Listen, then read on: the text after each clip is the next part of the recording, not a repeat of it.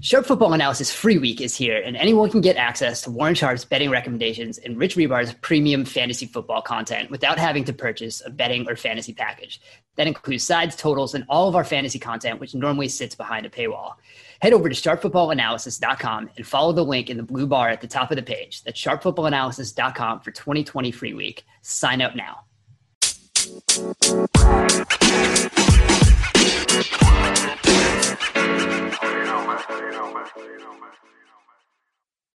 Hello, welcome to the Sharp Angles podcast. I am Dan Pizzuta, joined here by Rich Rebar and TA. Guys, we've hit week 11. We're getting close. It's almost here. We kind of know what teams are. We've seen a lot of football, and there's less football ahead of us than there is behind us, and that's a weird feeling right now. Yeah, the holiday season's coming in. This is a unique week as well. TA has been, been on this all season about, hey, these game totals, they're juicing these totals up. They have to combat all these overs that were happening, and it did swing mid-season. And now this week we're back to kind of in a weird spot where we don't have a lot of big lines this week. We've got one, two, three. We got 4 games with over a 50-point total, which has not been par for the course of the season. And we've had teams like Minnesota or teams like Jackson, teams have been carrying 50-point totals in games they're involved in because that's the way the NFL has gone this year. But this week we have a lot of low totals on the board. Last week was a low-scoring NFL week in general, so maybe it's going to shift back. But maybe this is another week to come back and we see the offenses bounce back and we see some points put back on the board this week. Yeah, and even tonight, the game tonight, I think it's 58 is the total. It's one of the highest we've ever seen. So.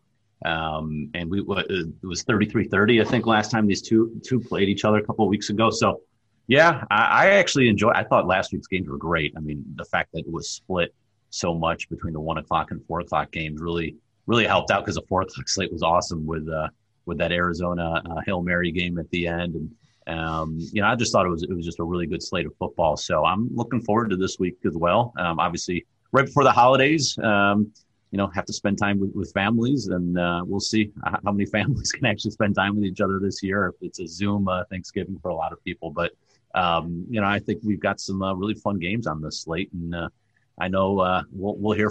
I'll talk about a couple of them, but there's some ugly bad teams that I'm going to be backing this week, so it's going to be really exciting. Those are the best weeks. Yeah, oh yeah, the ones you don't want to back. Those have never gone wrong for us before. If you guys were listening at the beginning of the year when there were a lot of Giants backing going on. I mean, Dan, we have to start with the Giants. Come on, they are playing well. Do we? You they're rag playing on them. They're okay. They're fine. They're in the NFC East hunt. That's all I know. They're gonna make the playoffs, Dan. That the meme that was going around. What sounds like a compliment but really isn't. They're in the NFC East hunt. It's one of those things. They're gonna win the division. I mean, it's who do they have the tiebreaker? I didn't even look. Do they have the tiebreaker over the Eagles? Look at the Eagles schedule the rest of the way. I mean, the Eagles schedule the rest of the season is an absolute nightmare. Yeah, it's not fun, and I wrote this up a little bit in First and 10 this week, and it doesn't really make sense for any of these teams to win the division. They're all better off going with the top 5 pick that they're going to get instead of getting into the playoffs, losing in the someone does. It kind of makes the most sense for the Eagles to win just as a franchise because they're supposed to. That's how they're set up. They have kind of this win now philosophy that they were built for. But the other 3 teams, they should be doing everything they can to not win the division and get one of those top 5 picks. If you're Dallas, you get a top, at least 10 pick, and they're sitting in the top 5 right now, and you can get that with potentially Dak Prescott coming back as long as you have that contract, under wraps, which, my guy, if you're logical, you should have that contract under wraps by the offseason.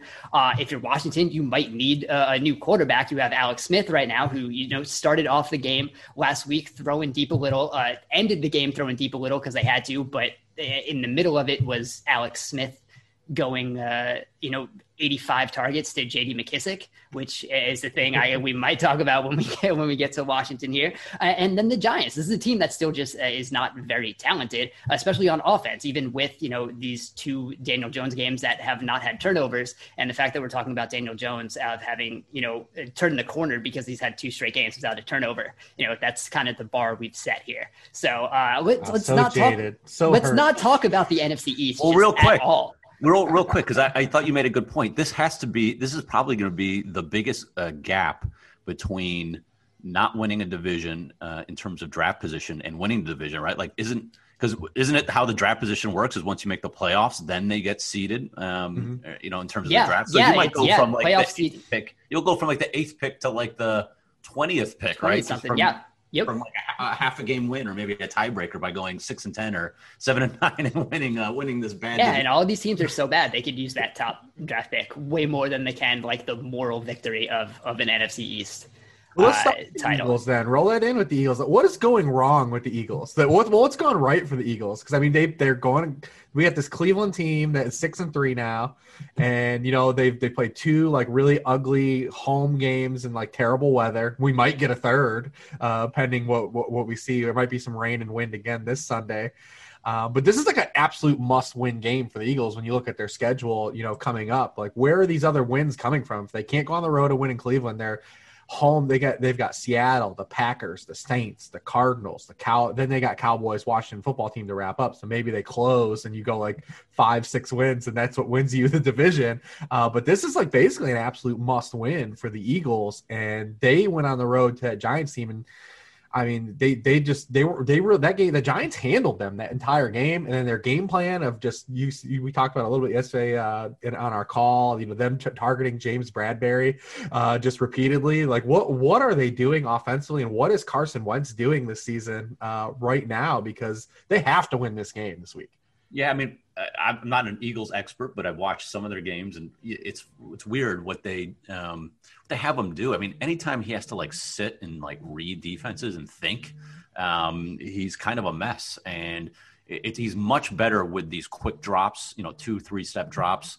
Get it out quick to his playmakers. He's much better when he does that. But when he has to sit back, take long drop backs, and is scanning the field, he's just been really struggling. And their defense is still from the metric standpoint, looks good on paper, but for whatever reason, they don't always put it together. I actually think this is a really good spot for them against the Browns. I think getting over 3 is, I'm surprised. I thought it would be, maybe 2.5, 3, to get 3.5, I think is a good number for the Eagles.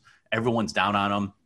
But they always do this. Whenever they have a bad outing, they go on the road as an underdog. They did it earlier this year when they went to San Francisco. If you remember that Sunday night game, I think they were 9-point underdogs that won outright. They did it. They've done it in the past. They did it a couple of years ago when Nick Foles was in there, and they went to the Rams. They went to LA. They're huge underdogs on Sunday night. They won that game. Like, they do this a lot. When you kind of count them out, they come back as underdogs on the road, and they come up with a big victory. And here, the matchup plays in their hands. I mean, the Browns have been killing teams on the ground. We saw that against the Texans last week. The Eagles are a top 10 run defense. They're 6th in allowing the lowest number of explosive runs against the opponents. They are 4th best in adjusted line yards on defense. They don't give up a lot on the run game, and then they generate pressure. They're 6th in the NFL in pressure rate, and we've said this a million times. Baker Mayfield just stinks versus pressure. We saw it against the Ravens. We saw it against the Steelers. Anytime he goes up against pressure, he struggles. So I'm a little confused as to why people are backing the Browns here. I don't see this as a good spot for them, and I don't see this as a good matchup. I think the Eagles are ripe to win this game outright, as long as Carson Wentz doesn't screw up, and he has been screwing up. They've got some weapons back. They got Miles Sanders to go with Boston Scott. They've got their offensive line relatively healthy.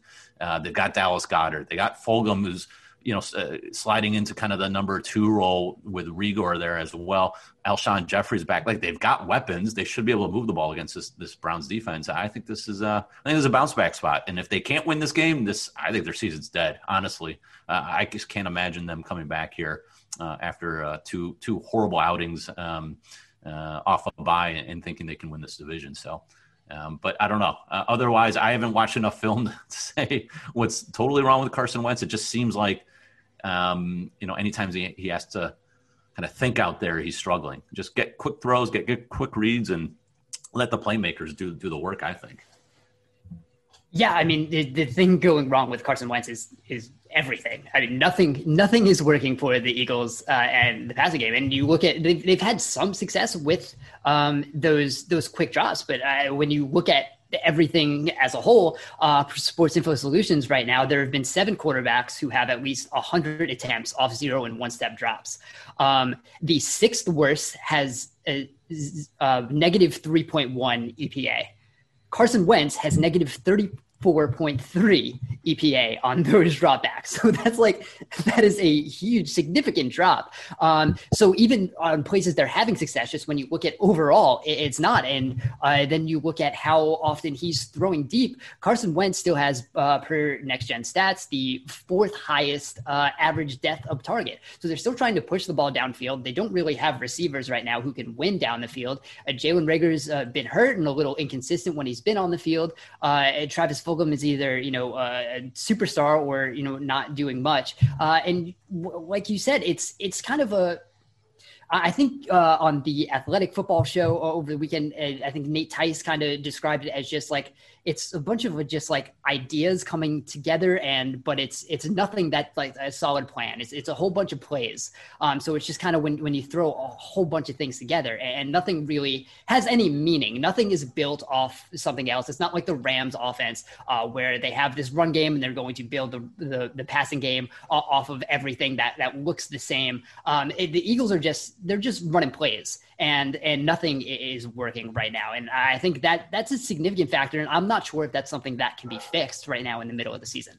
How much is that, though, due to the fact that they've had so much turnover in the lineup? I mean, when you have half your offensive line out almost every week, you essentially had no receivers for a while. You had to bring up Fulgham out of nowhere. And, and Miles Sanders gets hurt. Like, how much of that is just they just don't have an identity because they just don't know who's on their roster every week. So, maybe some of that can be, rectified with, finally getting all their pieces back at the same time. But you're right. It does seem like, and I think it's a good point. It does seem like they're just kind of cobbling together a bunch of plays, but really there's no theme to it. There's no kind of flow to it. So we'll see. They've got a shot here this week. And they've been favored in 6 of their 9 games this year, so that shows you the perception of, even, public perception, but even when they're how they come out in these models, on paper, what they look like as a team. Like TA ran through all those defensive metrics they're good in. They're supposed to be good. Yeah, they're supposed to be a good. They're supposed to be a good team.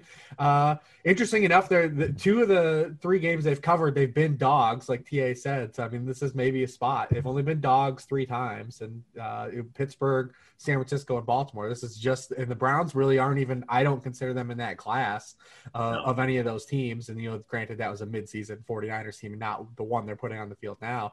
So yeah, I mean, this might be a spot to kind of give them one more shot with you getting the hook. Yeah, it might be. Well, we'll see. But let's maybe talk about some good teams now. What other games are you guys looking at this week? We want to talk good teams or bad teams? Because I've got bad teams I could talk about. I mean, if we still want to talk about some bad teams, let's do it.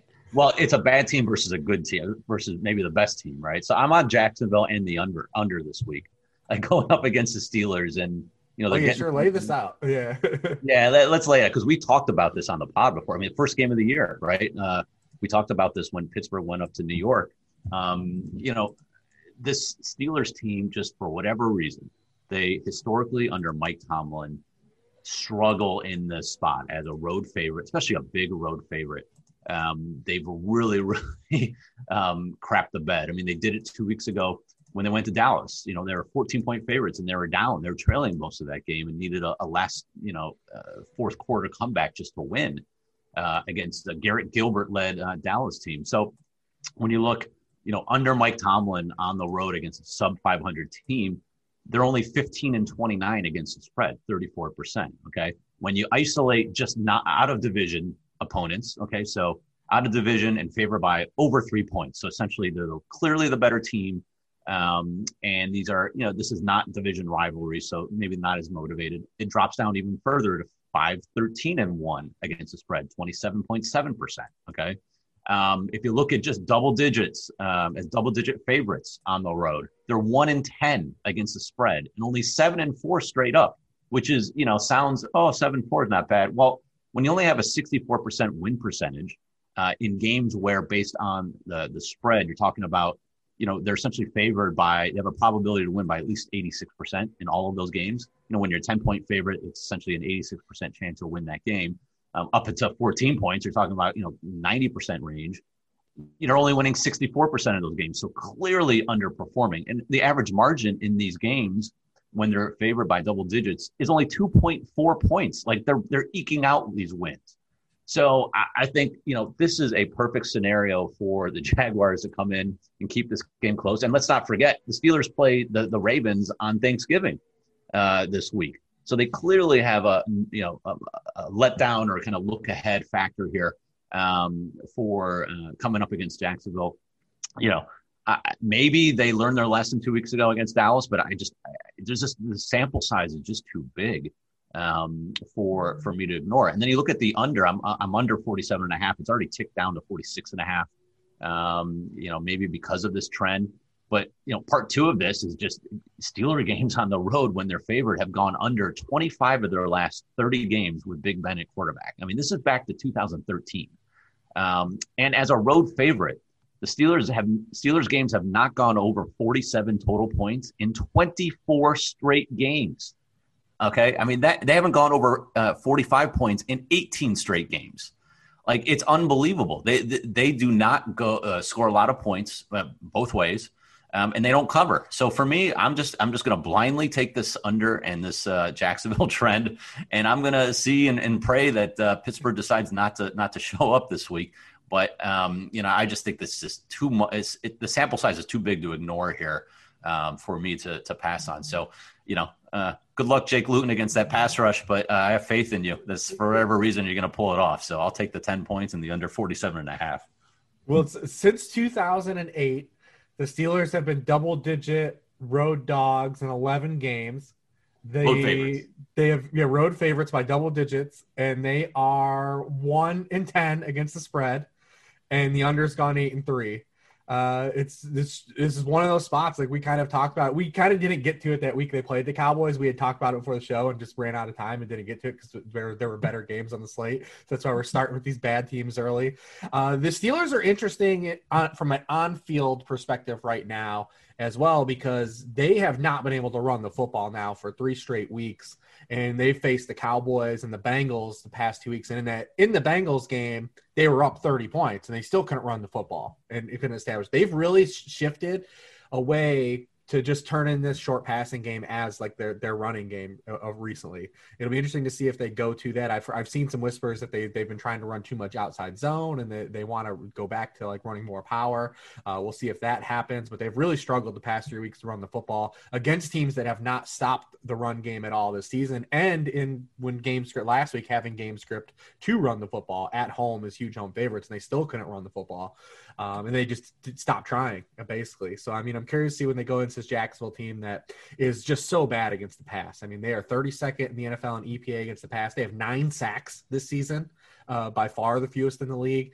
So do the Steelers just lean into that and say, you know what, instead of just trying to establish that run game and try to figure out what's going on, like we can just go out and have Ben throw 35 to 40 short passes, and we just bleed them down the field again, like we did the Bengals. It'll be interesting to see how they approach this game. But yeah, those trends with the Steelers unders and the Steelers not covering these huge teams and playing down, like the sample is just like too crazy. I think that you just do it. You hold your nose, like TA said, even though it's Jake Luton against that Steelers pass rush, and you just take those points or take that under, and then you just don't watch that game. Well, I'm going to watch it. I'm going to definitely watch it. And you'll know right away. That's the thing about, like, I'm a contrarian player a lot of times. You know when you take these kind of ugly dogs, you'll know within the first, 5 to 10 minutes of the game how if they're going to have a shot. I mean, if it's like the opening drive and Luton gets, pressured by Watt and fumbles and it's strip sack and it's just like, okay, we know kind of how this is going to go. But, look, they hung in there tough against they should have beaten Houston, and then they hung in tough against the Packers last week. So, they haven't given up on the season. Luton's got a strong arm, at least. I mean, he's really struggled against pressure, which, again, it's a short sample. But they can run the ball. I mean, James Robinson has been really good. They're third in explosive run rate. And the one thing, Steelers are great against the run, number one in the NFL. But they have allowed a lot of explosive runs. We saw Miles Sanders a few weeks ago. He put up a huge run against them. So they have allowed random, long runs. So maybe a break, one or two off, get some points there. And you just hope that the Steelers kind of play this safe. Again, the Steelers are not going to want to – I doubt they're just going to want to throw the ball all over the field. And, they're not going to open up the playbook here when you've got the Ravens coming up in 4 days. You're going to keep everything close to the vest and just try to get out of there with a 20 to 13 win type of thing. So that's my hope. We'll see what happens, but probably enough talk about the Jags and the Steelers, especially the Jags. Anything else to do? What do you like this week, Rich? Anything else that you've kind of circled as either a game with a ton of DFS potential or just a side that you like? Yeah. So, I mean, we might as well keep the theme going, right? In this one, there's no one's ever going to want to back this, but the Cowboys, man. I was going to say Dallas. That's my next pick. What is wrong with you two? What are we doing? That's how you win money in sports betting, Dan. You got to be contrary. You got to take these ugly teams. This has actually gone down, so I actually don't feel like this is my initial feeling was that terrible because it was started at 9 and it's down to 7 already. So Dallas has gotten some love here. I mean, I just refuse to believe that Andy Dalton is as bad as the 7 quarters we've seen him. I don't think Andy Dalton is as good as Dak Prescott by any margin. I don't think that he's in the upper echelon quarterbacks. Andy Dalton is a proven resume in the NFL of being a functional quarterback. And he wasn't a functional quarterback on any level for those 7 games. Minnesota has come out of the bye and played better defense. But, you look at last week, it was Nick Foles. The week before, the Stafford, he gets knocked out of the game. And then the week before that, it was Aaron Rodgers and kind of some weird wind. And Rodgers still hit a couple big plays. But they have played better and not allowing points like they did prior to the bye. But, this Cowboys team is too talented, I believe, just to be this bad on offense. I have a hard time still buying it. And so, I look at that line. I think I can catch more than a touchdown against the Minnesota team that I think that the perception is starting to shift on, but I still don't think they have the pieces defensively. I think it's kind of a good spot for the Cowboys to cover. Well, here's the thing, too. Like you said, the offenses, they still have a ton of good weapons. As long as you can get the ball out quick, and you don't have to worry about a pass rush. The Vikings have no pass rush, right? And last week against Nick Foles, they blitzed the house a lot on him because he's just clueless, and the Bears' offense is just a complete dumpster fire. They have no weapons outside of Allen Robinson. They don't even have a wide receiver at running back. Yeah, exactly. So where we are with the Bears. Yeah, you can run on this Vikings defense, and you still got Zeke. He's coming off a bye. Maybe he's healthier. They still have Pollard, and you just get out to those receivers, and they can make plays against this secondary. The secondary is horrible for Minnesota. Obviously the safeties are really good. We know that Harrison Smith is really good. Anthony Harris is solid. But the Dallas Cowboys offensive line is getting a little healthier. They're not as beat up as they were, when they faced Washington a couple of weeks ago. They held their own against that Steelers pass rush. So, you get a little bit of a break here against a moderate to below average pass rush and secondary. I think you can put up enough points to keep this game interesting. And look, this is still a Mike Zimmer team. They're going to want to run the ball a lot, and Dalvin Cook will have success against this defense, but they're probably not going to try and, open it up too much. And they're coming off a short week. It's pretty rare to have a team off a road Monday night game going up against a team off a bye. That's an enormous rest advantage this late in the season. That's not easy to do. So I think there are some advantages here for the Cowboys. And, again, they haven't given up. They showed against the Steelers before the bye that they're still trying hard. And Mike McCarthy does have some really good trends off of bye. He's 11-3, I think, against the spread. Not that it matters too much here because it's a totally different team. But, he has proven that he can at least get his team motivated after a bye week. Just think there's too many weapons here on offense for Dallas against a mediocre to bad defense to not take, I got it at 9. I think it's 7 now, probably because it's trending towards Dalton playing. But I think this is a good spot for them. And look, Dan kind of scoffs at us with these bad teams, but really, when you look historically, teams that start off a season as poorly as Dallas did against the spread tend to start covering in the second half of the year when you're not expecting it. We've seen it with the Jets. I mean, the Jets didn't cover a single game, and now they've covered 2 straight, I believe. So, eventually the market catches up, and these bad teams do start covering some games, and so I think this is one of those. The market can never completely catch up to Joe Flacco. I think this game is a little interesting because of, like you said, Minnesota's defense has improved a little bit. Right now, they're 10th in DVOA. That's split between 11th against the pass and 15th against the run. But Dallas hasn't been able to do quite enough in either. And I agree that Andy Dalton should be better than he was, but we also now have the Andy Dalton coming off of a concussion and COVID. So that's not the greatest combination I would like to have my starting quarterback returning from, but you would think there are the weapons there that they should be able to take advantage of. But also, we've been saying that since Dak Prescott went down with whoever has been at quarterback for Dallas. And then you look at Dallas's defense, we think about how many big plays they've given up through the air. Right now they're 18th in pass defense DVOA, and they're 28th in run defense DVOA. So when you're going against Dalvin Cook right now in a Minnesota team that's just, they want to run the ball. That's all they really want to do. They don't care. And I'm not sure if you have anyone who's going to cover Justin Jefferson. And if you do that, then who's covering Adam Thielen? I know Chidobe Awuzie should be coming back, and he played as one of their best corners in the first 2 games before he got hurt. But they're without Trayvon Diggs, so a weak secondary is still kind of weak. You're only getting a 1-to-1 replacement and not getting actual the more depth coming in. So it's interesting, but again, Dallas is one of those other teams, like even with Dalton, they should be good. They should be much better than they have been. And that's kind of why we've talked about the Cowboys so often, because they should be better than they are, even the way they are constructed right now. That defense has more talent than it's played. But again, we've talked about Mike Nolan, who just hasn't been a good defensive coordinator in like a decade. He's barely been a defensive coordinator in a decade. And back when he was a defensive coordinator with the Falcons, it was also not good. So it's real quick. I found this because TA brought up something that just triggered me and I wanted to look it up.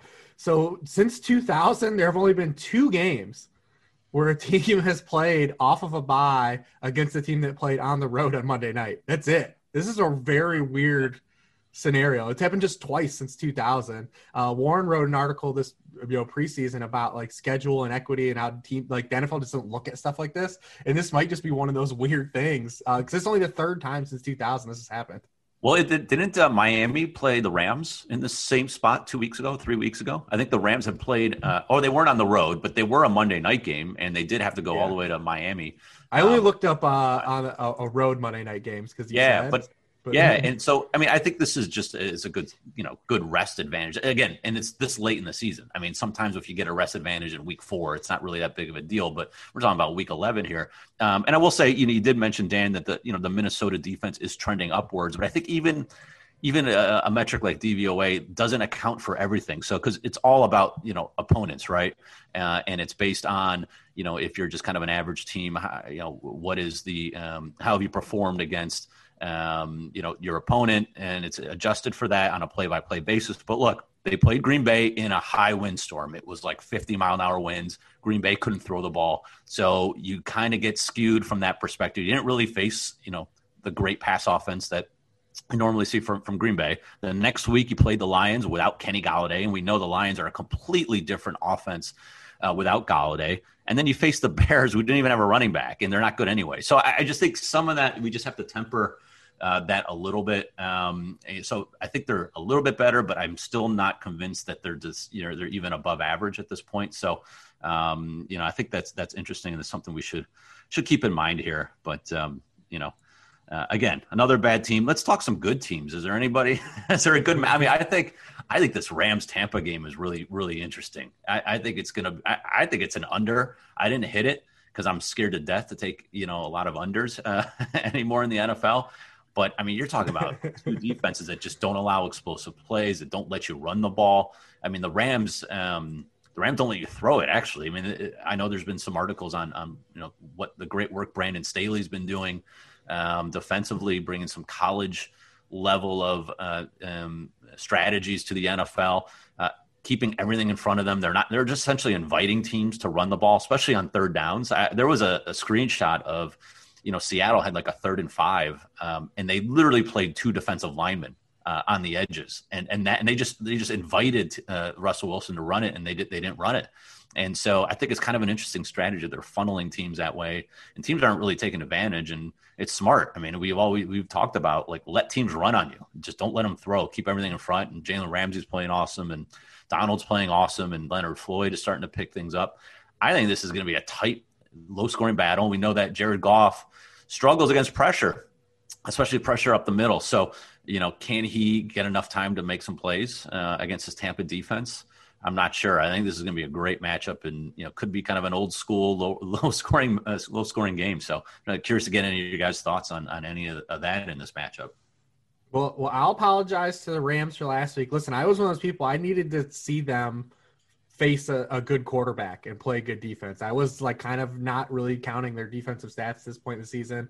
Not counting them, but just kind of, keeping an eye, like, yeah, let's see how real these are when they start playing real quarterbacks, because the only good quarterback they had faced was Josh Allen to that point in the season, coming into last week. And Seattle did absolutely nothing in the second half of that game. They did less than nothing. And Russ made some bad decisions. I thought Dan did a really good job of highlighting Russ on the first interception, because I know when you see that from the TV angle and you're like, well, how could he even make a decision like that? And then Dan did a real good job, I think, in 1st and 10 of breaking down what Russ saw and how the initial read was open, but he got moved off of his spot. And, by the time he had scrambled, it was too late. And, Darius Williams makes a phenomenal play peeling off. That doesn't look – we see sometimes on TV angle where, like, oh man, that guy's either wide open, but you see things from the ground level or the all 22, and you're like, yeah, it's easy to see how this mistake was made. I don't think that is as egregious as some people let on. But, circling back to this matchup, I think you're right. When you look at these two defenses paired with these two quarterbacks, and we've got two quarterbacks that are significantly worse against pressure than they are when kept clean. I mean, Jared Goff, out of 35 qualifying quarterbacks, Jared Goff is dead last at 35 at minus 5.2 yards per pass attempt, and Tom Brady is 30th at minus 3.5 yards per pass attempt when pressured versus kept clean. So you got two teams that want to bring pressure. They don't give up big plays. The Bucs do give up some big splash plays, but not on a per rate basis. They just bring so much heat sometimes that they end up giving up big plays. When you blitz that much, the Rams do not blitz as much, but they're good at getting home with just their front four. And then you look at this weird thing at the primetime games at the Bucs this year, and you could tell it's in their heads. Like, Bruce Arians has moved practice this week to night. They're practicing at night this week, which shows you, like, it's like in their head, like what's going on with them. They're 0-3 against the spread this season on primetime, 1-2 overall. They probably should have lost that Giants game as well outright, but didn't. They pull it out. But they have not played well. Brady hasn't played well in these primetime games. Obviously, it's easy to pick on his, because he goes to bed at 6:30 and use that narrative. But they haven't played well, and you can see it's in their head. But yeah, I'm curious to see what Dan's got to say from like an X and O standpoint. But I mean, I look at it on paper and I see two teams that don't give up big plays, they get after the quarterback, and two quarterbacks that struggle against pressure.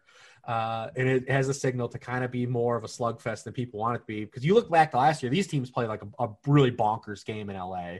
But these before Jalen Ramsey, the Bucs are a different team than they were now. Remember the first half of the Bucs season last year, they were just a defense we picked on repeatedly. And they got better the back half, and it's rolled into this year. And that Rams defense is completely different than it was last year, because they played like a really, really wild game at the start of last year. So I'm curious to hear what Dan's got to say about it. Yeah, it's going to be, I think really fun to watch, because especially the Rams, just on both sides of the ball, everything is just kind of misdirection and trying to make you think one thing's coming before another one does. And that's what they did a lot, especially on defense last week against Seattle. And, like you said, they were kind of inviting Seattle to throw, but they kind of had to, because Seattle was down, fairly early. So they had to catch up. So they were going to be passing anyway, but they had a lot of pressure looks where it looks like they're going to bring the blitz. And then they're kind of using those sim pressures where a couple guys are dropping back, but not exactly the guys you think who are going to be dropping back. are dropping back. And then you still only rush 4, but there's still one-on-ones or a free rusher. There were a couple times like that. There was one Leonard Williams sack, I think, of Russell Wilson, where it was only a 4-man rush, but against a 5-man protection. But because of the way the Rams dropped guys back and who was supposed to be Wilson's responsibility among those defenders, the Rams still got a free rusher on a 4-man rush, and it was an easy sack. So I think we're going to see that, and I think that's going to confuse Tom Brady a little bit, because I think we're seeing a lot more defenses start to do that, really just mush up what quarterbacks are going to be seeing, pre-snap, and then what they see post-snap. And I think when you look at Brady, his numbers were incredible last week. And I wrote this in first 10, but he kind of looked off. It was kind of, especially early in the game, it was one of the most kind of off games I've seen Brady recently, especially in his Tampa Bay tenure. I think he was even more off than like the Monday night game against the Giants. He missed a couple of deep passes. I think he was bailed out by some really good plays by receivers. There were a couple, Chris Godwin, nice catches. The actual touchdown he threw to Mike Evans, he missed Mike Evans in the end zone a couple times. The actual touchdown he threw, when I saw that first on the TV copy, I thought that was like 100-mile-per-hour fastball that was headed toward like the second row. And then all of a sudden, Mike Evans is just leaping up out of nowhere to come down and catch it. It was a ball that didn't need to be placed that high or thrown as fast as it was. So I think that was a little off there. So I'm going to be real interested to see how that translates going forward. As they're working in all of these wide receivers. And then when you look at the Rams side, what is Jalen Ramsey going to do?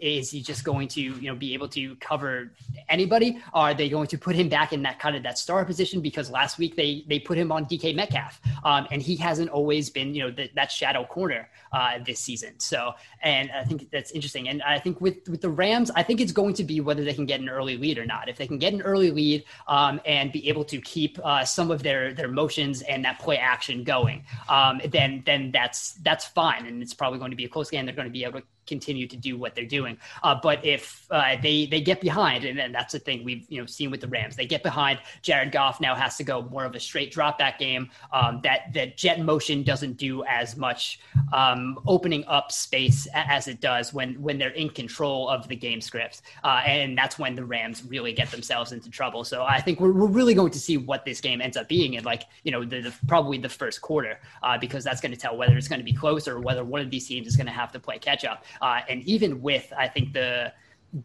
Tampa Bay receivers, I'm not sure if they're a great catch-up team right now either. So I think this game, we're going to see what it is really early. AB's got some juice still, though, man. He has not looked like he's been off for 2 years of football. He absolutely cooked that safety on that first one that should have been a walk-in touchdown. He definitely has looked good physically, since coming off of the suspension list. Yeah, no, I think it's he did. He had that. See, that is like a clear cut guys that haven't played together, right?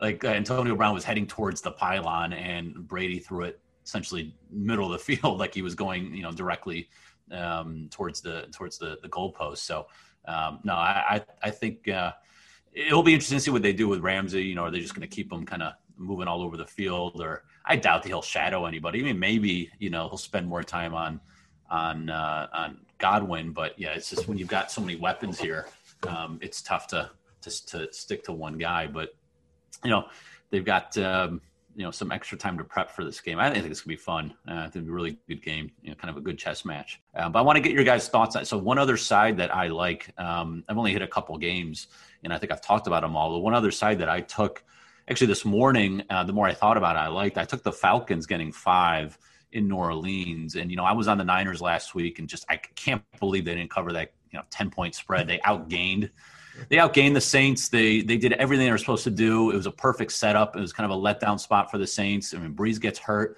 They outgain them. They out first down them per play. Everything on a per play basis, they did better than the Saints. The only thing they screwed up was the turnovers. I mean, they botched 2 punts in their own territory. Okay, led to 14 points. And then Mullins threw a bad interception when they were driving in the first half. And then he threw, they had a shot to cover at the end, and he just threw it in the end zone. It was a great play by Patrick Robinson. But, 4 turnovers really killed them. But, the Saints didn't play that great. And once Jameis came in, he struggled. A negative EPA per play. He was only 6 of 10 for 60 yards. I am not one that buys that Jameis can just step right into an offense that is predicated on the short and intermediate passing game and then just not go back to his old ways. And I don't think they're going to completely change the offense just for a couple of games for him. I think they're going to continue to do what they've been doing. And I don't think he's going to be tempted. He's going to be way too tempted to go downfield and to press the defense more than I think Peyton wants him to do. And I'm not sure he's really built for this type of offense. He should have thrown 2 interceptions last week. He threw one right into the linebacker's hands, and so for whatever reason he dropped the ball. But I'm just not one that buys Jameis is stepping in and completely changing this offense. And look at the receivers for the Saints. They're not down the field guys. I mean, Michael Thomas, Emmanuel Sanders. They're intermediate guys. They're not guys that are going to blow the cover off the defense. So I want to see how he reacts and if he can kind of stick to the game plan. And obviously they're going to pepper in Taysom Hill, which from an Atlanta backer side, I want to see more of. Feel free to stick Taysom Hill in there, more snaps. I'm fine with that if that's what you want to do. And the Falcons have a really good run defense, top 10 in the NFL. And the other side of the ball, I think that Matt Ryan has, he's historically played really well against the Saints defense. Both teams know each other. He knows how the Saints defense is going to, attack him. And the Saints run defense is best. I think they're best in the NFL, one of the best that we've seen in a while, actually. And I'm glad that they're going up against a team that stops run, because I just don't want to see Todd Gurley run the ball anymore. So maybe this forces Atlanta to just go heavy pass offense. And not, deal with running the football and just let Matt Ryan throw the ball against his secondary that has really struggled. I mean, Marshawn Lattimore has not played well at all this year. Patrick Robinson has, but he's really the only one. I think that as long as Calvin Ridley can play this week, and it sounds like he's trending that way. I know he was limited yesterday in practice, but, I would assume off a bye and off of missing last game, he should be able to play. They got enough weapons to keep this game, within 5. And, Dan Quinn's not there to screw things up. I mean, I think Raheem Morris has done well as a coach in an interim basis. And I think you put that all together in a pot. And I think the Falcons getting over a field goal is a good number. And I'm excited for the Jameis era as a Falcons backer on defense. I want to see what he can do against this defense with that offense. So curious if you guys have any thoughts on. Do you think Jameis is just going to step in and just throw the ball all over the field, or is he gonna have to stick to that game plan?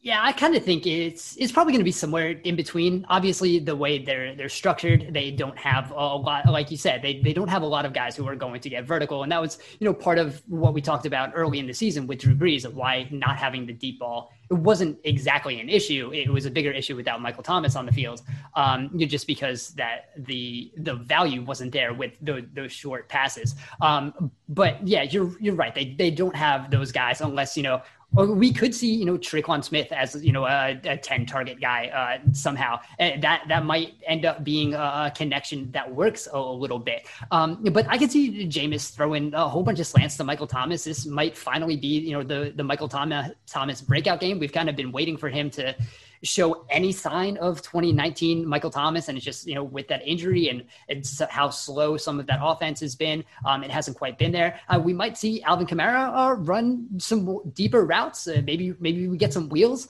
Jameis throwing a wheel to Alvin Kamara. I think that would be a lot of fun. And if I'm the Saints, that's probably something I'm trying to put in the playbook. So I could see that. I could see maybe hitting the seams a little more with the tight ends. I think there's places where on the edges you could be pushing it a little more. I think last week we kind of saw when Winston came in, it was the Drew Brees game plan, and then there's only so much you can completely change on the fly in game or with a quarterback change like that. So I think he kind of had to do what the plays were given there. But I think with a week of preparation, they'll open it up a little more, because you don't want Jameis throwing 2-yard dump offs. That's not the type of quarterback Jameis Winston is. That's not what he excels at. That's what Drew Brees excels at, and that's why the Saints do that.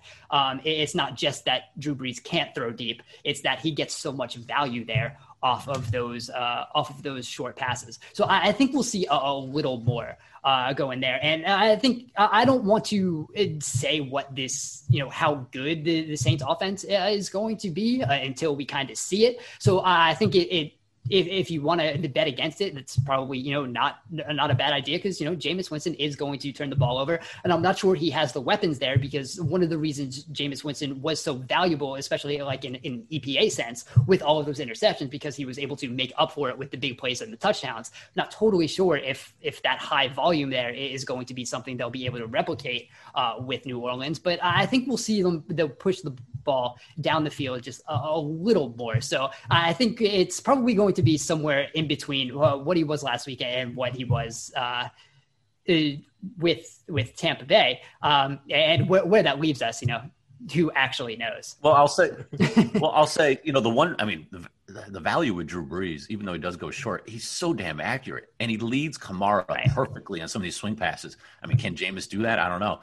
Rich, is Traquan Smith or Jared Cook, are they like deep sleepers from a DFS perspective that in case we do see Jameis attack down the field that those guys could have some sneaky value? Is there any? Cook for sure, just because in the matchup he has been the last 2 years their actual deep threat. Jared Cook has, right? In rate of 20-yard catches and in ADOT, and then getting used in the red zone. So he actually has sleeper appeal. And if you remember, Jameis's history, he is consistently utilized his tight end, and he has not had a lot of great tight ends. Even going back to college, Nick O'Leary won the Mackey Award with Jameis Winston, and Nick O'Leary has shorter arms than my 4-year-old son. It's crazy. That dude won the Mackey Award, but he's built like a platypus. But Jameis has used his tight ends well, so it's gonna be interesting to see when he has an athletic tight end how he utilizes them. I'm with Dan. I'm just kind of in the air. It's gonna be somewhere in the middle. Jameis has propensity to run hot and cold, and I think that's just Jameis experience will be fun. Yeah, he has experience against this defense as well. It's not like he's, he hasn't seen what this defense has to offer. But I just feel like Jameis as a quarterback is what he is, and we're going to have a parts of the game where he looks good and parts of the game where he's probably kind of sketchy and they have some shorter drives. This is a game too. I do like the over in this game for it being one of the higher overs on the table. Because of Jameis's propensity to potentially give a turnover away. That always helps the over when we get some defensive scores or some short fields. And the Saints were playing, to start the season, they were playing overs, their first 7 games went over, and the last 2 have gone under. The Tampa one was just more the Tampa side not doing their part. The Saints scored 31 at half and still went under.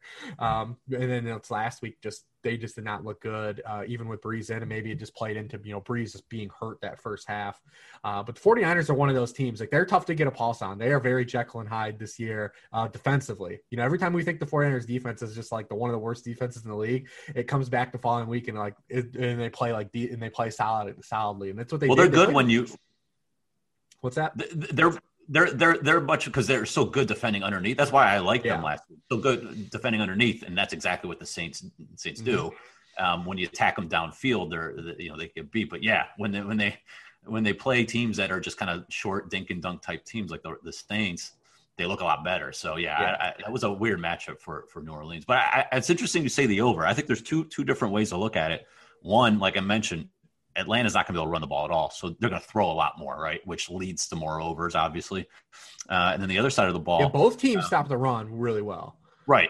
And the other side of the ball, what would kill your over is just Sean Payton's love affair with Taysom Hill, right? He's just going to maybe Jameis struggles in the first quarter and they say, all right, we're going to run a lot more Taysom Hill and just run him up the middle 20 times and that chews clock. That's the only way that, that really kind of hurts your over. But I think otherwise you're right. I think that's a smart way to look at it because Jameis is going to push it. He's going to push it with points or he's going to push it with turnovers. You're going to get one of the other. The one thing I still don't believe with the Taysom Hill, and I think he's kind of an interesting play, not to make this a fantasy take, because on FanDuel he has tight end eligibility, which is kind of helps if you get the usage spike because tight end is a terrible position and Travis Kelce isn't on the main slate this week. But I don't really think that they have any desire to have him drop back and make reads in the passing game. game. No, so I don't think I don't think we're going to see him like get a spike in actual dropbacks. Like he might run some design passes where it's like make one read and then tuck it and run, but they have really kind of shown no desire to make him like an actual quarterback. The past 2 years, despite what they pay him and the narrative around that. So I do think it'll be largely a lot of Jameis when it's dropped back to pass situations. Like you said, if they get a lead, do they try to run him? That's where the Falcons side, hopefully that run defense comes into play. They have gotten some pressure on the quarterback of late as well. They've faced some pretty sketchy quarterbacks since Raheem Morris has kind of come into the fold as well. So it's tough to draw there. But yeah, I think it's gonna be a fun game. I mean, listen, seeing Jameis in that number 2. I got Aaron Brooks vibes all over me. Number 2, I love it. Just give me that Aaron Brooks life, because Aaron Brooks was the same kind of quarterback. But he's a little more mobile than Jameis, who's not immobile. But Aaron Brooks was a little more scattershot. But he'd turn it over, but make some downfield plays. Aaron Brooks was a fun quarterback, man. Jameis looked good though. Like I don't know if it was like the all black that was slimming, but like he looked the aesthetic was working. He looked way better. Yeah, I'm not sure. He just he looked like a more fit quarterback. I don't know if that's going to have anything to do with the quality of him as quarterback. But he looked. I thought he looked pretty good. So that's going to be one of the interesting things. So before we head out, I want to hit on one more game, and I want your guys' take on this as people who kind of understand the lines more than I do. Why are the Dolphins only 3.5-point favorites over the Broncos, even though it is on the road? Good question. I mean, I know they opened up at 2.5, and then it went to 3, and then the injury concern with Locke, and it only moved to 3.5, which is interesting. Is Locke definitely out? Not yet, but I don't think. Oh, I agree. I'm just wondering, to be honest, because I've done a lot of work studying this Miami defense. They might be the most fun defense in the league to watch right now. All their cover zero. I was on it a little bit in the off season, and especially early in the season. I think we kind of talked about it on this show, how it was a little surprising that Miami was one of the best pressure rate defenses in the league. I think it was a lot of when we were kind of talking about Pittsburgh, but Miami was like up there, and now they've really gotten even more creative with some of these blitzes, some of these wasn't your take, cover zero blitzes. Your take was, going back to last year, that stylistically or personnel was the only thing that hurt Miami last year, that what they did on defense was... Yes, they were doing a lot of cool things last year. They just didn't have the personnel to pull it off. Mm-hmm. And now they do. They've kind of turned Shaq Lawson into the player that has the highest pressure rate in the league right now among edge rushers, I think, with at least 100 pass rushes. So they've gotten that, but a lot of that was with, they trust that secondary right now. There was that part of the time when Byron Jones wasn't on the field, he was hurt. They didn't blitz as much, but when Byron Jones was healthy, they got back to blitzing. I think it was like a 17% blitz rate when Byron Jones wasn't on the field. It's now like a 30% blitz rate when Byron Jones is on the field. So when they have Xavier Howard and Byron Jones on the field, they trust that secondary is going to hold up so they can send everybody. And that's what they do. And especially against the Chargers this past week, I did write about this in First and 10. They just have everybody standing up on the line. No one's in a 2 or 3 point stance. There's no hands in the dirt. Just everybody standing up and like bouncing around. And you have no idea who's coming. Sometimes it's 7 guys and sometimes it's 4. And when it's 4, you don't know which 4. And the guys who are dropping into exactly where the hot routes are supposed to be. So whether it's Drew Lock, who is, a better quarterback in theory than in practice, he just he can't do anything well. And his deep ball is he's got the arm, but he's got no idea where it's going. And I think that's really shown. It's really the past couple of weeks. And then if it's not Drew Lock, it's Brett Rippon, and that's as much of a Twitter favorite as Brett Rippon was during that draft. That's not something that you want facing that Miami defense and those blitzes and the coverage that holds back. They have everything working together right now. And then on the other side, and every time Tua has just gotten better, I think, and showing the display with some athleticism, showing how he can throw on the move. He's been super accurate down the field. They're getting, Mike Gesicki involved. They're being really creative. They ran leak on the goal line last week. And it was amazing to get Drew Smythe of all people wide open in the end zone. The key to Dan's heart, the tight end leak play. They ran the leak on the goal line. It was amazing. So I think they're just doing so much good right now. And Denver just, I don't know what Denver really brings to the table. The defense is good, but I don't think they can hold up with how well the Miami offense has been playing. It's getting better every week. And that offense, I don't think it has any chance of holding up with that defense. Dan, I'm going to, I liked your analysis here. I'm going to see if there is a line. There may not even be a line right now. And I think that's maybe why it might reopen a little bit higher, probably closer to 4.5. But you're right. Like there is no matchup here that makes sense for this line to only be 3.5. There's just nothing that Denver does well that can kind of take advantage of this Miami defense. The only aspect you could have thought of is maybe if it was going to snow in Denver, if the weather was bad, you got a Miami team going out to Denver, that could have been an issue. But I'm looking, it's 54 and sunny on Sunday over there. There's just nothing to really take advantage of from a strategy or personnel standpoint to not like Miami here. I mean, Denver's just a horrible. Even look at DVOA. I mean, Miami's up to like 10th and Denver's 31st. Like there's no advanced number that, sometimes you'll see, a team that doesn't have a great record, but is playing a lot better and, maybe ranks higher in advanced metrics than you would think. And, you get kind of a closer spread, but here it's not like that. And there's no home field advantage anymore. Maybe Denver has a little bit more because of the, the altitude issue, but right, but that kind of goes away as it gets colder. Right. And yeah, I think we've seen the Denver home field advantage is really like those home games in September where there's a huge impact in the altitude. So, yeah, I mean, it's one of those things where like I don't look at, the quality of the lines as often as you guys do, but that's just something that stands out to me, having looked at these teams, knowing what they do and don't do well. And that's a line that doesn't make sense to me at all. The only thing also is that, Miami's lived off of special teams and defensive touchdowns the last handful of games. And so it's tough to predict, but still, I don't think that's enough to make up for this. So I am going to, when this line reopens, Dan, I'm going to take Miami and you are going to get all the credit and all the blame, depending on what happened. No, I'm just kidding. I actually was eyeing that. I was eyeing that before when I saw it open at 2.5. I was late to pull the trigger, and then the injury occurred with Drew Lock, and it was off the board. I thought it reopened at 3.5, but I'm not. I'm looking at my sports book, and I don't see it up there. So maybe I have the DraftKings sportsbook open now, and it is up at 3.5. Yeah, I like them this week. I like them this week, but I will say Miami is that team. Like they're like the Titans of last year for me, where like I don't fully believe, and they're going to keep lifting money off of me because of it, because they keep living on these, very high variance plays. They get a block punt, they get a defensive touchdown. They don't produce any big plays on offense at all.